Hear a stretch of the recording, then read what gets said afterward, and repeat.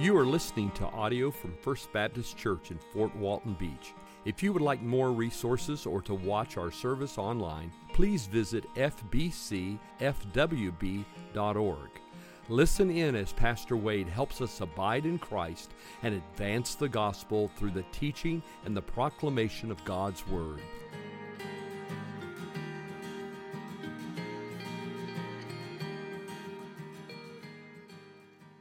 I read a story about a missionary named John Paton. John Paton was from Scotland, and he was called to go to the New Hebrides Islands in the Pacific. And in that time, the 1800s, the New Hebrides Islands were inhabited by cannibals, a tribal people that in warfare would resort to cannibalism. And when he was getting ready to leave Scotland and go to the New Hebrides Islands, another pastor tried to stop him. And he said, if you go to those islands, you're going to be eaten by cannibals. John Paton said, I'm going to follow the Lord Jesus Christ wherever he leads. And whether I'm eaten by cannibals or by worms is up to him. Well, he got there, and on one night, among many nights, his house was surrounded by warriors with weapons and torches. They surrounded the house. They confronted him, told him they didn't want his religion on their islands, said they were going to kill him. John Paton understood that his life was completely in their hands. I mean, he couldn't fight against them. There was nothing he could do other than trust God. So he got down on his knees and he said to the Lord in prayer, my life is completely yours. It's in your hands. And whether I'm killed right now or whether you preserve my life, it's all up to you. The warriors were so taken aback by this man kneeling down and praying before their threatening words that they held off attacking him. And then John Paton stood up. He was still alive. So he began to preach the gospel to them and shared Jesus with them. Eventually, the men lowered their weapons, hung their heads, and walked away. God preserved his life, and God actually gave him great victory on those islands as many became followers of Christ. Now, you may have never experienced something as intimidating as having your house surrounded by cannibals. That's pretty dramatic, right? But if you follow Jesus faithfully, eventually you'll find yourself in an intimidating situation. When you live in a Babylon-like culture, eventually you will feel the pressure of Babylon coming against you. And the question arises, how will we react in those moments? How will we react when we are in intimidating situations? Well, we get some guidance from the book of Daniel. Daniel chapter 2, so turn there with me. We're continuing our study, line by line, verse by verse. Daniel chapter 2, verse 1. Daniel chapter 2, verse 1. When you found your place, I want to ask you, if you're physically able this morning, to please stand with me in honor of the reading of God's Word. Daniel chapter 2, verse 1. The Bible says, in the second year of the reign of Nebuchadnezzar, Nebuchadnezzar had dreams. His spirit was troubled, and his sleep left him. Then the king commanded that the magicians, the enchanters, the sorcerers, and the Chaldeans be summoned to tell the king his dreams. So they came in and stood before the king. And the king said to them, I had a dream, and my spirit is troubled to know the dream." Then the Chaldean said to the king in Aramaic, "O king, live forever.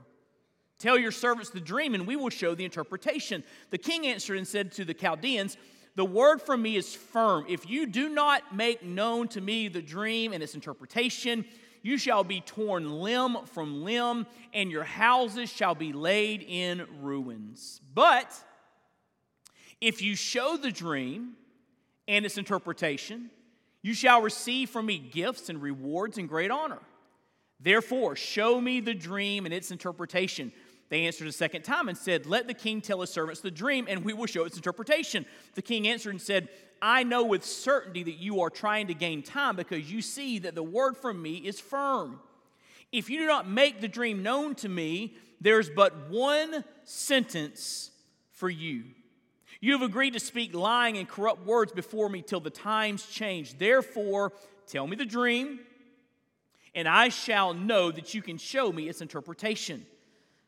The Chaldeans answered the king and said, "There is not a man on earth who can meet the king's demand, for no great and powerful king has asked such a thing of any magician or enchanter or Chaldean. The thing that the king asks is difficult, and no one can show it to the king except the gods, whose dwelling is not with flesh." Because of this, the king was angry and very furious, and commanded that all the wise men of Babylon be destroyed. So the decree went out. And the wise men were about to be killed, and they sought Daniel and his companions to kill them. Then Daniel replied with prudence and discretion to Arioch, the captain of the king's guard, who had gone out to kill the wise men of Babylon. He declared to Arioch, the king's captain, "Why is the decree of the king so urgent?" Then Arioch made the matter known to Daniel. And Daniel went in and requested the king to appoint him a time that he might show the interpretation to the king. What a story. Let's pray together this morning.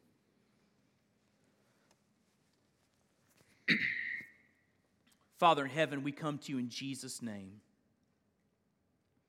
And we are so grateful for this opportunity to gather as a faith family and fix our eyes upon Jesus, who is the author and the finisher of our faith. To lift up to you praise and worship.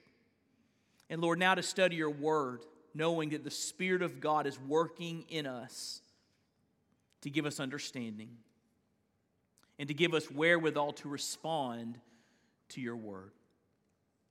We love you today. We praise you. We thank you for your presence in this place. And we do continue to pray for Brother Ted this morning. Pray for your healing strength in his life, wisdom for those that are helping him. Watch over him and Rebecca today. Draw near with your peace and with your presence. And we'll thank you for that grace in Jesus' name. Amen. Thank you. You can be seated. We've begun a study through the book of Daniel, and we've seen how some young Hebrew men were taken from their homeland in Jerusalem, in Judah, back to Babylon, where they were forced to learn the ways of Babylon so they could become wise men in the service of the Babylonian king. Alistair Begg sums it up like this: the book of Daniel is a record of what happened to God's people in the heart of an empire set up to deny and defy God. The story of the exiles told through the particular stories of four men. We find ourselves looking at these men and how they responded to different types of intimidation, different contexts, different situations, but the intimidation of Babylon was always there. Now, as you look at the book of Daniel, it divides into two separate parts, really two different genres. The first part of the book, chapters 1 through 6, is about faithfulness when surrounded by ungodliness. The second part of the book, chapters 7 through 12, is about the future, how the future would unfold, and the King of all kings would one day ultimately rule and reign over every other kingdom. But in our story this morning, in Daniel chapter 2, the story begins with the king, Nebuchadnezzar, a powerful, powerful ruler, having disturbing dreams. Do you notice how the text started there in verse 1? it says, he had dreams, his spirit was troubled, and his sleep left him. These dreams took away his rest and his peace. His sleep left him. His spirit was troubled. And then he gathers the wise men of the land. Their job was to advise the king. And these wise men are supposed to have the authority of the supernatural. They're supposed to be able to tap into the supernatural realm so they can give the king answers to his questions. It says he gathers together magicians, enchanters, sorcerers, people who claim to have special power.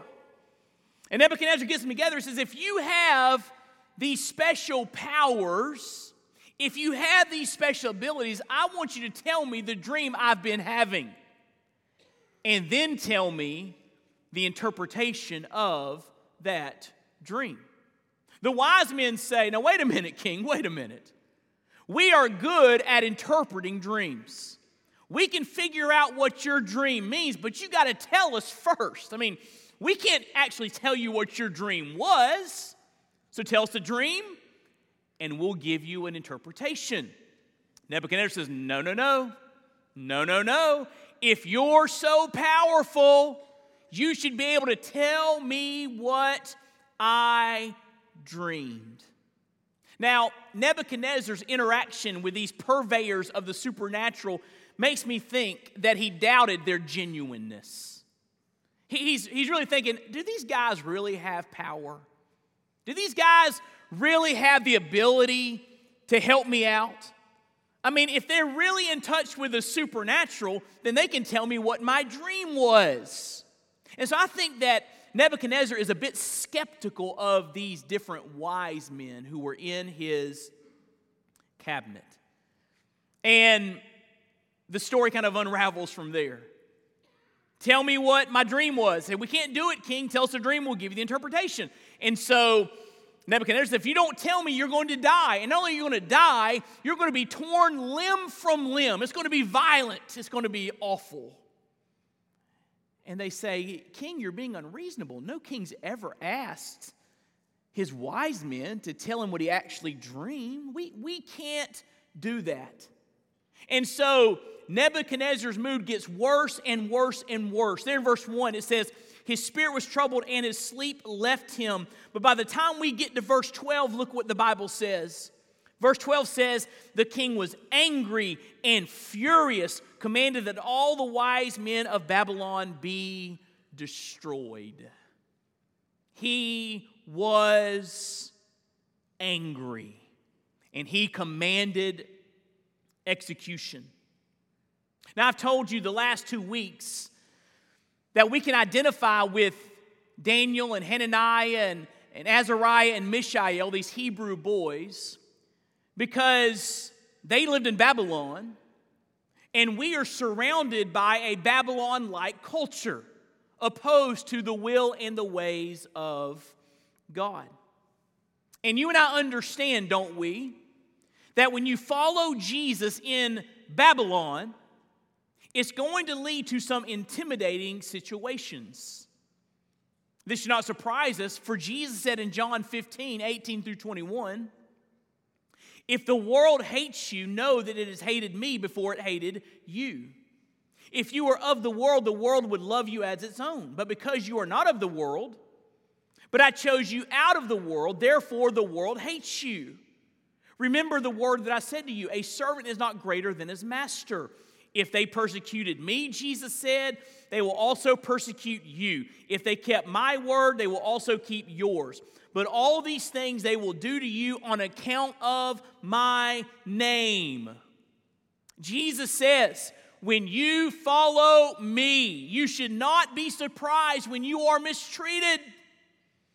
Because Jesus says they mistreated me.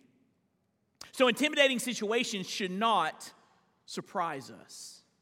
But I believe there are some things we can learn as to how we are to face those situations from the example of Daniel, and the 3 other Hebrew boys.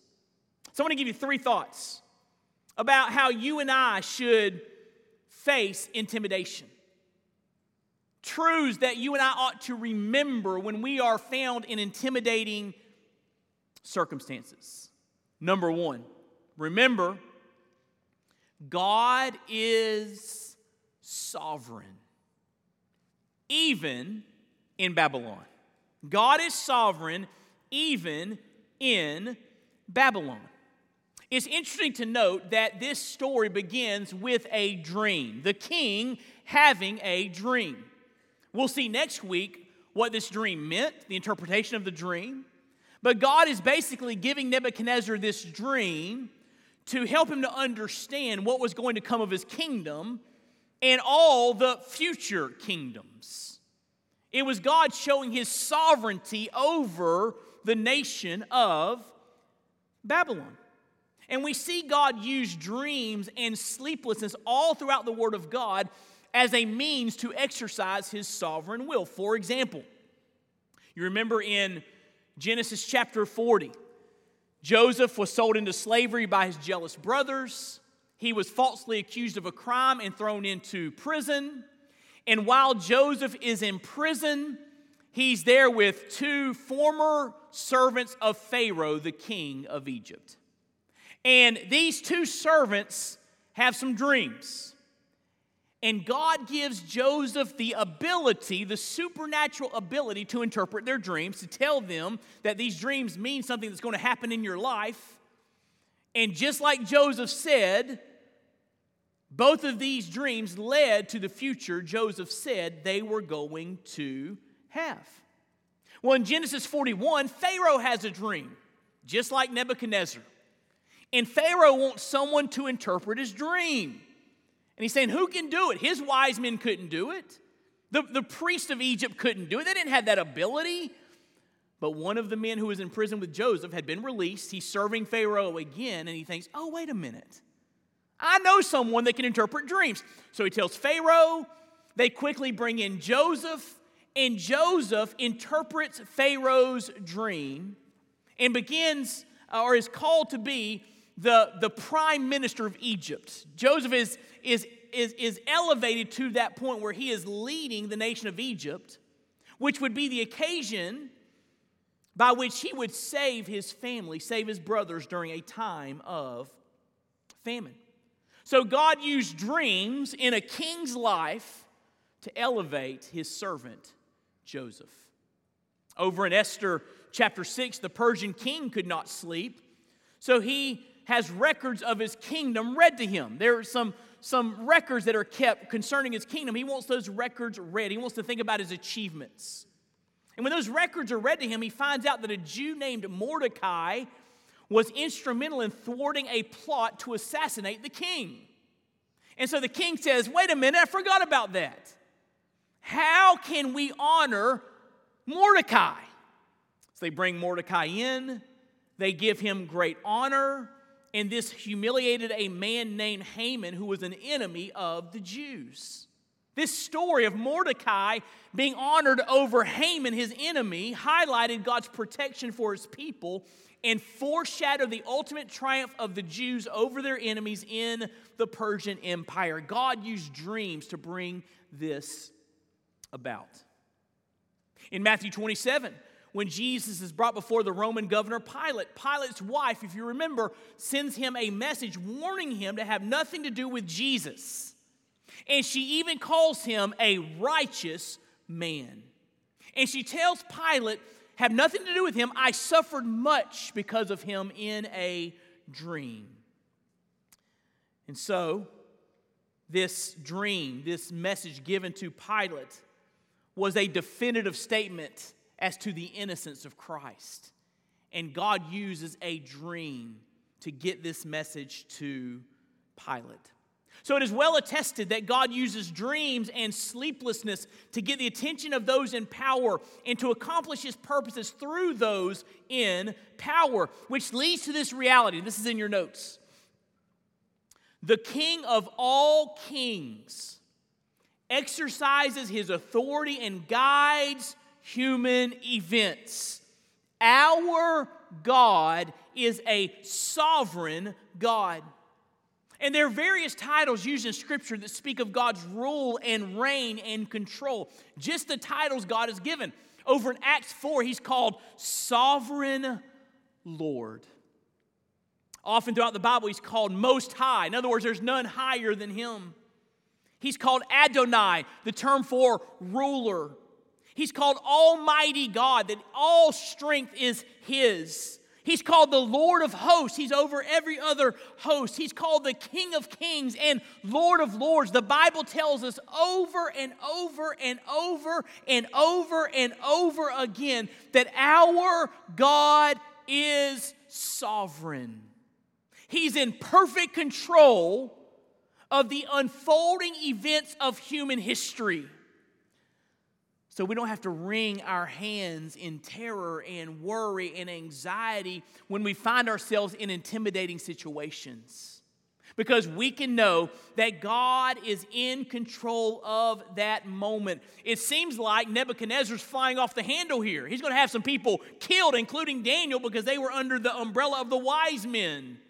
Daniel and his friends. And it's a scary situation. But we see in the background God just working out his will through dreams and sleeplessness to get a message to Nebuchadnezzar. And so when we find ourselves in intimidating situations, we should remember that even in Babylon, and we live in a Babylon-like culture opposed to God, we need to remember God is in control. Amen? Secondly, we need to remember that we should pray instead of panic because prayer is powerful. Look what happens in verse 13. The decree goes out, kill all the wise men. He's furious. And the wise men were about to be killed, and they sought Daniel and his companions to kill them. Remember, Daniel and his companions were being trained to be wise men, but they weren't in the level yet, second year of Nebuchadnezzar's reign, they weren't at the level yet to be brought in to interpret the dream. They were somewhere else.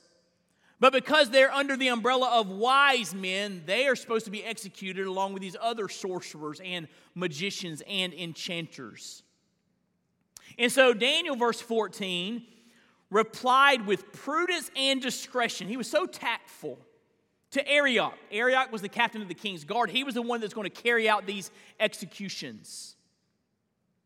He declared to Arioch, verse 15, why is the decree of the king so urgent? Why is he in such a hurry to kill us? That's what Daniel's asking here. And Arioch made the matter known to Daniel. So look what happens in verse 16. Daniel went in and requested the king to appoint him a time that he might show the interpretation to the king.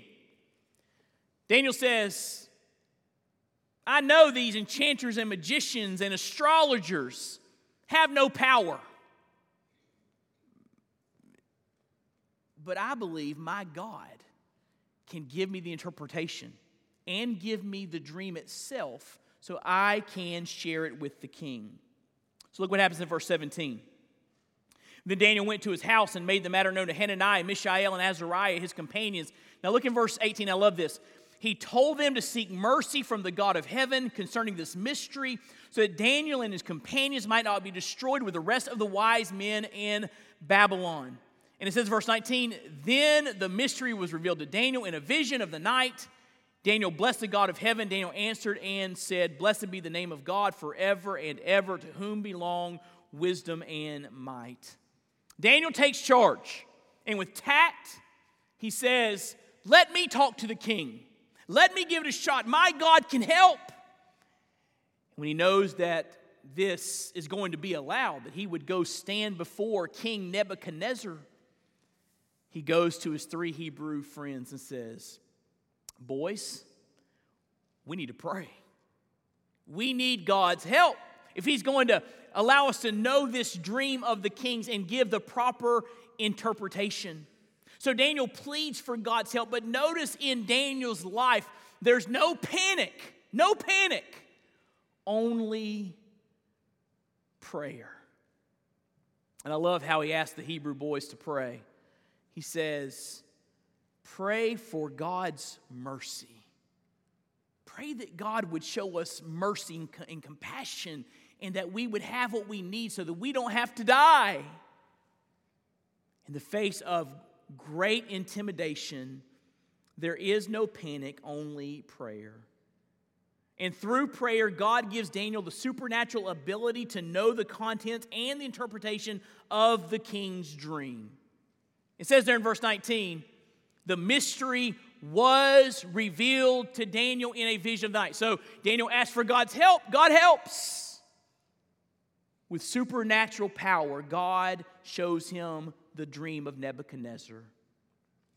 And Daniel recognizes God's provision. Look what it says in verse 23. To you, O God of my fathers, I give thanks and praise, for you have given me wisdom and might. You have made known to me what we've asked of you, for you have made known to us the king's matter. He recognizes this is an answer to prayer. You know what Daniel is experiencing here? Daniel is experiencing Psalm 50, verse 15. Write that verse reference out beside your notes. Psalm 50, verse 15. And that verse says, the Lord speaking, call upon me in the day of trouble, and I will deliver you, and you shall glorify me. He's experiencing that verse. And when you and I find ourselves in intimidating situations, in a Babylon-like culture, we can experience that verse too. We can call on the Lord, not panic, call on the Lord, and seek the Lord for His deliverance and give Him the glory that He deserves. In other words, and you know this and you'll amen this, but in other words, listen, there is power in prayer. A.W. Tozer says it like this: whatever God can do, faith can do. And whatever faith can do, prayer can do when it's offered in faith. An invitation to prayer is therefore an invitation to omnipotence. For prayer engages the omnipotent God and brings Him into our human affairs. I like the way Adrian Rogers says it. Prayer can do anything God can do, and God can do anything. So when we find ourselves in intimidating situations, we should go into the presence of a sovereign God and ask Him for help. Call upon Him in the day of trouble. No panic, only prayer. Prayer can change nations and set new trajectories in human history. This Thursday is the National Day of Prayer. We're going to open up this room and people can come throughout the day and we'll have some resources for you. You can just call out to God on behalf of your nation and ask God to move.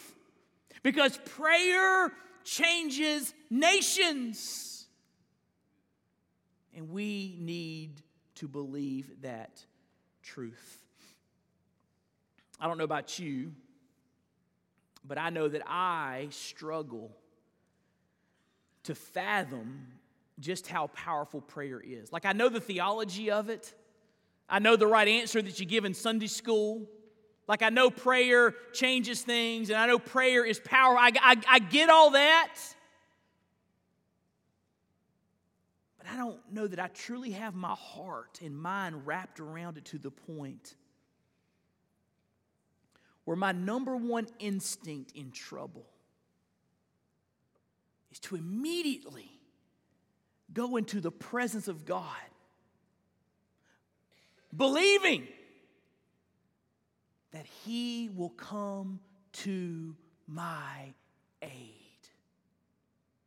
We need this truth of the reality that God answers prayer to take root in our hearts and to shape the way that we live. Prayer can do anything God can do, and God can do anything. Which leads to the third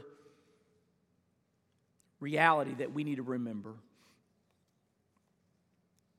When we find ourselves in intimidating situations, remember that God is sovereign even in Babylon. Remember that we should pray instead of panic because prayer is powerful. But third and finally, remember that God will give you the words and wisdom that you need. God will give you the words and the wisdom that you need. And look in verse 24. The Bible says that Daniel went into Arioch, whom the king had appointed to destroy the wise men of Babylon. He went in and said thus to him, "Do not destroy the wise men of Babylon. Bring me in before the king, and I will show the king the interpretation." Then Arioch brought in Daniel before the king in haste, said thus to him, "I found among the exiles from Judah a man who will make known to the king the interpretation." The king declared to Daniel, whose name was Belteshazzar, the name that was given to him, the Babylonian name, "Are you able to make known to me the dream that I've seen in its interpretation?" Daniel answered the king and said, I love this, "No wise men, enchanters, magicians, or astrologers can show to the king the mystery that the king has asked. But," I love this, "there is a God in heaven who reveals mysteries. And he has made known to King Nebuchadnezzar what will be in the latter days. Your dream and the visions of your head as you lay in bed are these.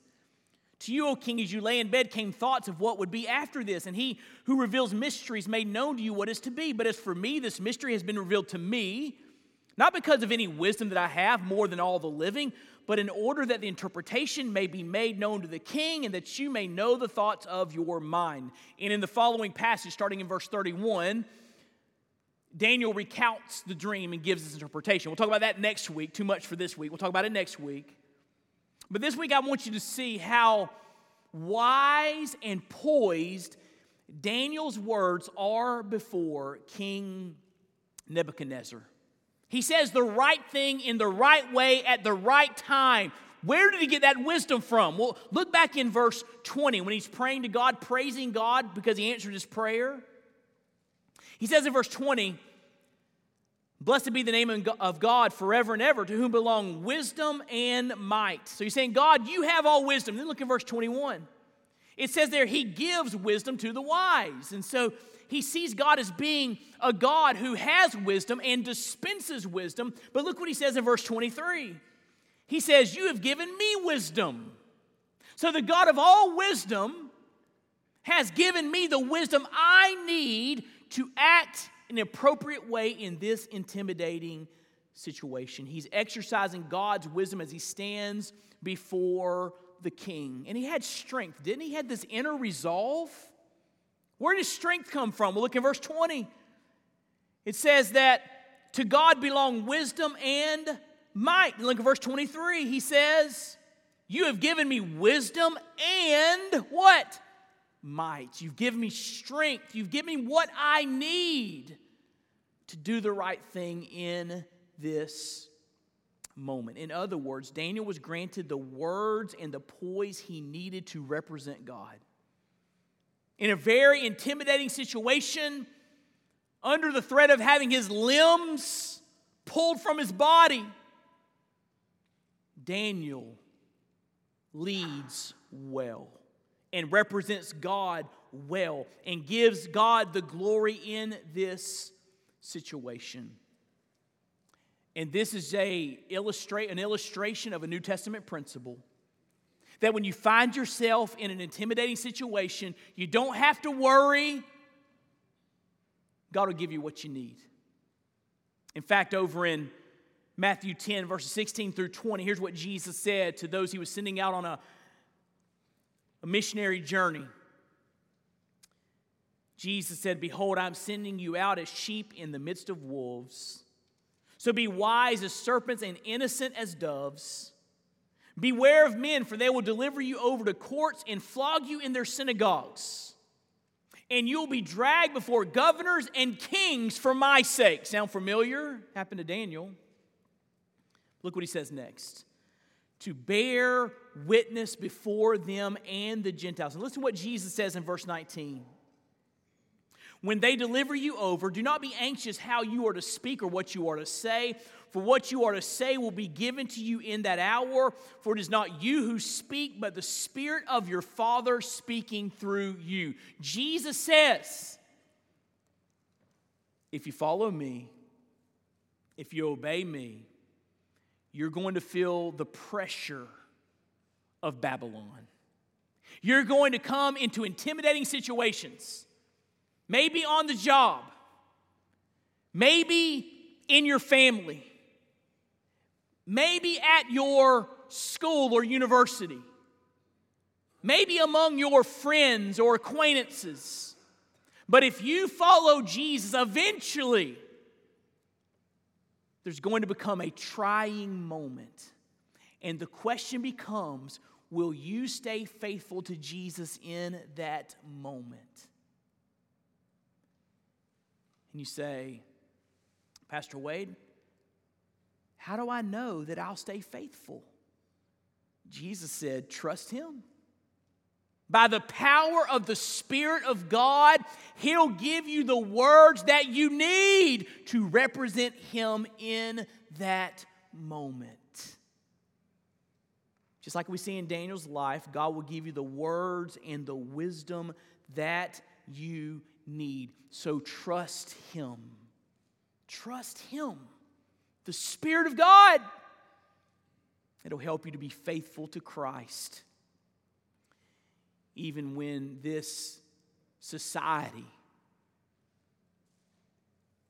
is trying to push you off course, God will give you the words and the wisdom that you need.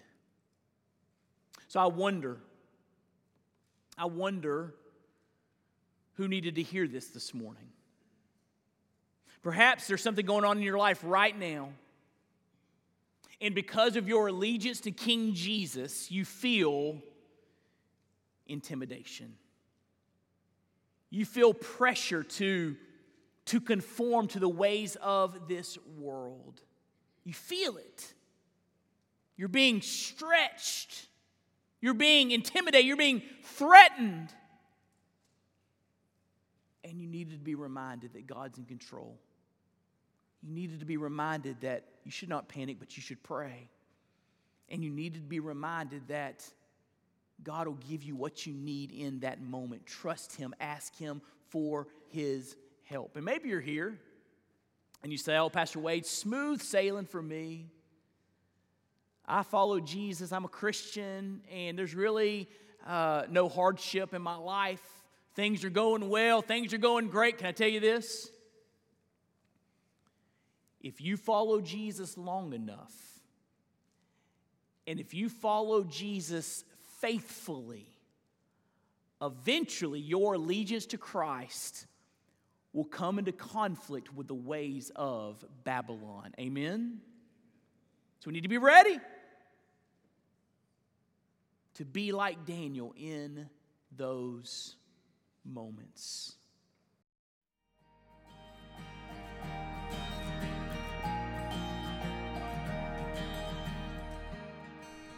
Thank you for listening. We pray you've been encouraged and inspired by God's Word. May the Lord richly bless you.